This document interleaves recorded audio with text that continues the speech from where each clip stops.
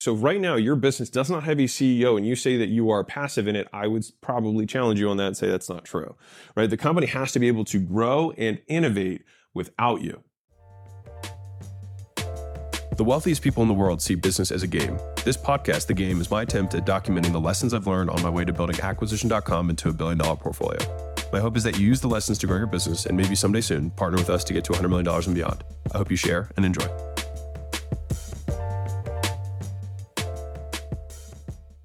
I'm going to talk to you about how to structure the business in order to sell it and why you should do that independent of whether or not you plan on selling it in the future. So if you have a business right now and you're trying to scale it, you're trying to grow it, there's usually one of two outcomes, right? Either this is something that you're super passionate about, or this is an opportunity that you're passionate about because of the upside potential of making lots of money. There's tons of people who are really build software companies that are not like super passionate about like data management, but they're really good at it and they think there's an opportunity to make money. Doesn't really matter to me. Whatever way you do it is fine. But what happens is over the trajectory of the careers of the entrepreneur, we develop in skill sets. We level up. First we're doing, then we're managing, then we're leading, then we're casting the vision, and you move your way up in the company as the company grows underneath of you as you scale, right? The thing is that at some point, I think the entrepreneurial journey is always trying to find the most leverage for our skills. Like, what's the best vehicle for the skills that we have to capitalize on the opportunity in the marketplace, right? And that's the entire market, not just within the context of your business. But if you were building the company, at some point, and this is, I think, one of the hardest transitions that I've had to go through, and it took me a very long time to do this, was transitioning from CEO to owner. And you've heard me talk about this before, but I'm going to say it again because I think it's so important. Independent of whether I planned on keeping the businesses or selling the businesses, learning how to structure the business so that it could sell someday was one of the most valuable things that I've done as an entrepreneur. And I remember when I started out, I was like, I'm never going to sell this company. I'm never going to sell this company. Like, I'm going to keep these things for life. And that may or may not be true. But as I've gotten older, I will tell you this, I do like having optionality. And by structuring the company in such a way that I could sell it, which I'm going to get to what some of those things are in a second, it actually enabled me to have more freedom, which was the ultimate goal of the business. And so the biggest hardship that I've probably forced on myself was starting another business while I had a business, which is probably one of the questions I get most frequently from entrepreneurs is like, well, you say I should be focusing on stuff, but you have all these businesses. And the answer is yes. And part of that is because I made mistakes, and I'm hoping that you don't have to make the same ones that I did coming up, which is I was CEO of one company and then started a second company. And because I wasn't doing anything in my first company or wasn't going to plan on doing anything in my second company, I was like, I can be CEO of both. Terrible mistake. And it cost me dearly in time and stress and all of the other things that go along with that. But being CEO is a full-time role. And so unless you are truly the owner of a company and not the CEO, then that company still needs you. And it means it's not sellable or sellable for much less because it's still dependent on you as the owner. And I remember I used to poo-poo this when I was, earlier on in starting my career. I was like, I would hear gurus say like, and maybe it's because I didn't know how to do it, but they were like, if a business can't run without you, it's not a real business. Well, I don't think it's not a real business. I think that you are not an owner if it cannot run without you, or you're an owner, but you're also a CEO of the company. And so for me, understanding the difference between CEO and owner was really important because I didn't even have any examples of that, right? It was only when I started looking at the investor world, the wealth world, that I understand the difference between those two things. And so as an easy example, like if you look at Warren Buffett, he doesn't run See's Candy. He owns See's Candies, right? He doesn't run Geico. He owns Geico.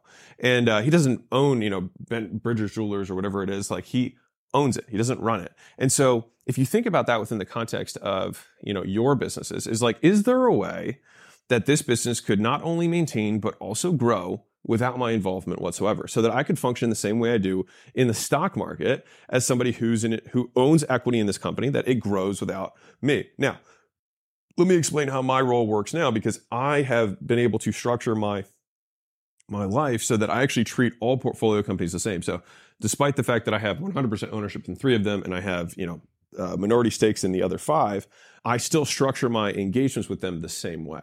So I'm still meeting quarterly with those companies and their leadership teams. And I have, meetings as needed with them throughout. And one of the important pieces is that I am nose in, hands out. And so you can write that one down, like Neho. And I got that from a mentor of mine. Nose in, hands out, which means that when we have a meeting or we have a long talk or we want to talk about something strategic, I don't walk away from the meeting with with homework. I don't walk away with to-dos, all right? And that is a purposeful effort by design, because if I had to walk away with to-dos from all these companies, then I would never be able to get anything done, right? And so I go into there as a strategic advisor. I'm there to offer my experience, but I'm not there to lead the meeting. I'm there to bounce ideas off of. And the way to make that transition is that you have to build it with that intention. So as I've now built businesses later in my career compared to earlier in my career, my earlier businesses, I built independency on myself because I had those interpersonal needs, and I also didn't know any better. And so this is one of the downsides of having a personality-based brand compared to a business that's faceless, that's really just a brand in and of itself, that's outside of the entrepreneur or owner who started it, right? See's Candies is not about Warren Buffett. Geico is not about Warren Buffett. They have a gecko, right? And that's the mascot. And so as I've transitioned through this, I can tell you that now, finally, I would say I'm in a position where I actually am an owner, and it's awesome. It's great. These companies pump out cash flow, and I can allocate that cash flow accordingly and buy percentage of other companies. I can get in real estate, all these other things. But it comes from literally being able to do that, which means that I either have to bring someone up to operate as CEO. So right now, your business does not have a CEO, and you say that you are passive in it. I would probably challenge you on that and say that's not true, right? The company has to be able to grow and innovate without you.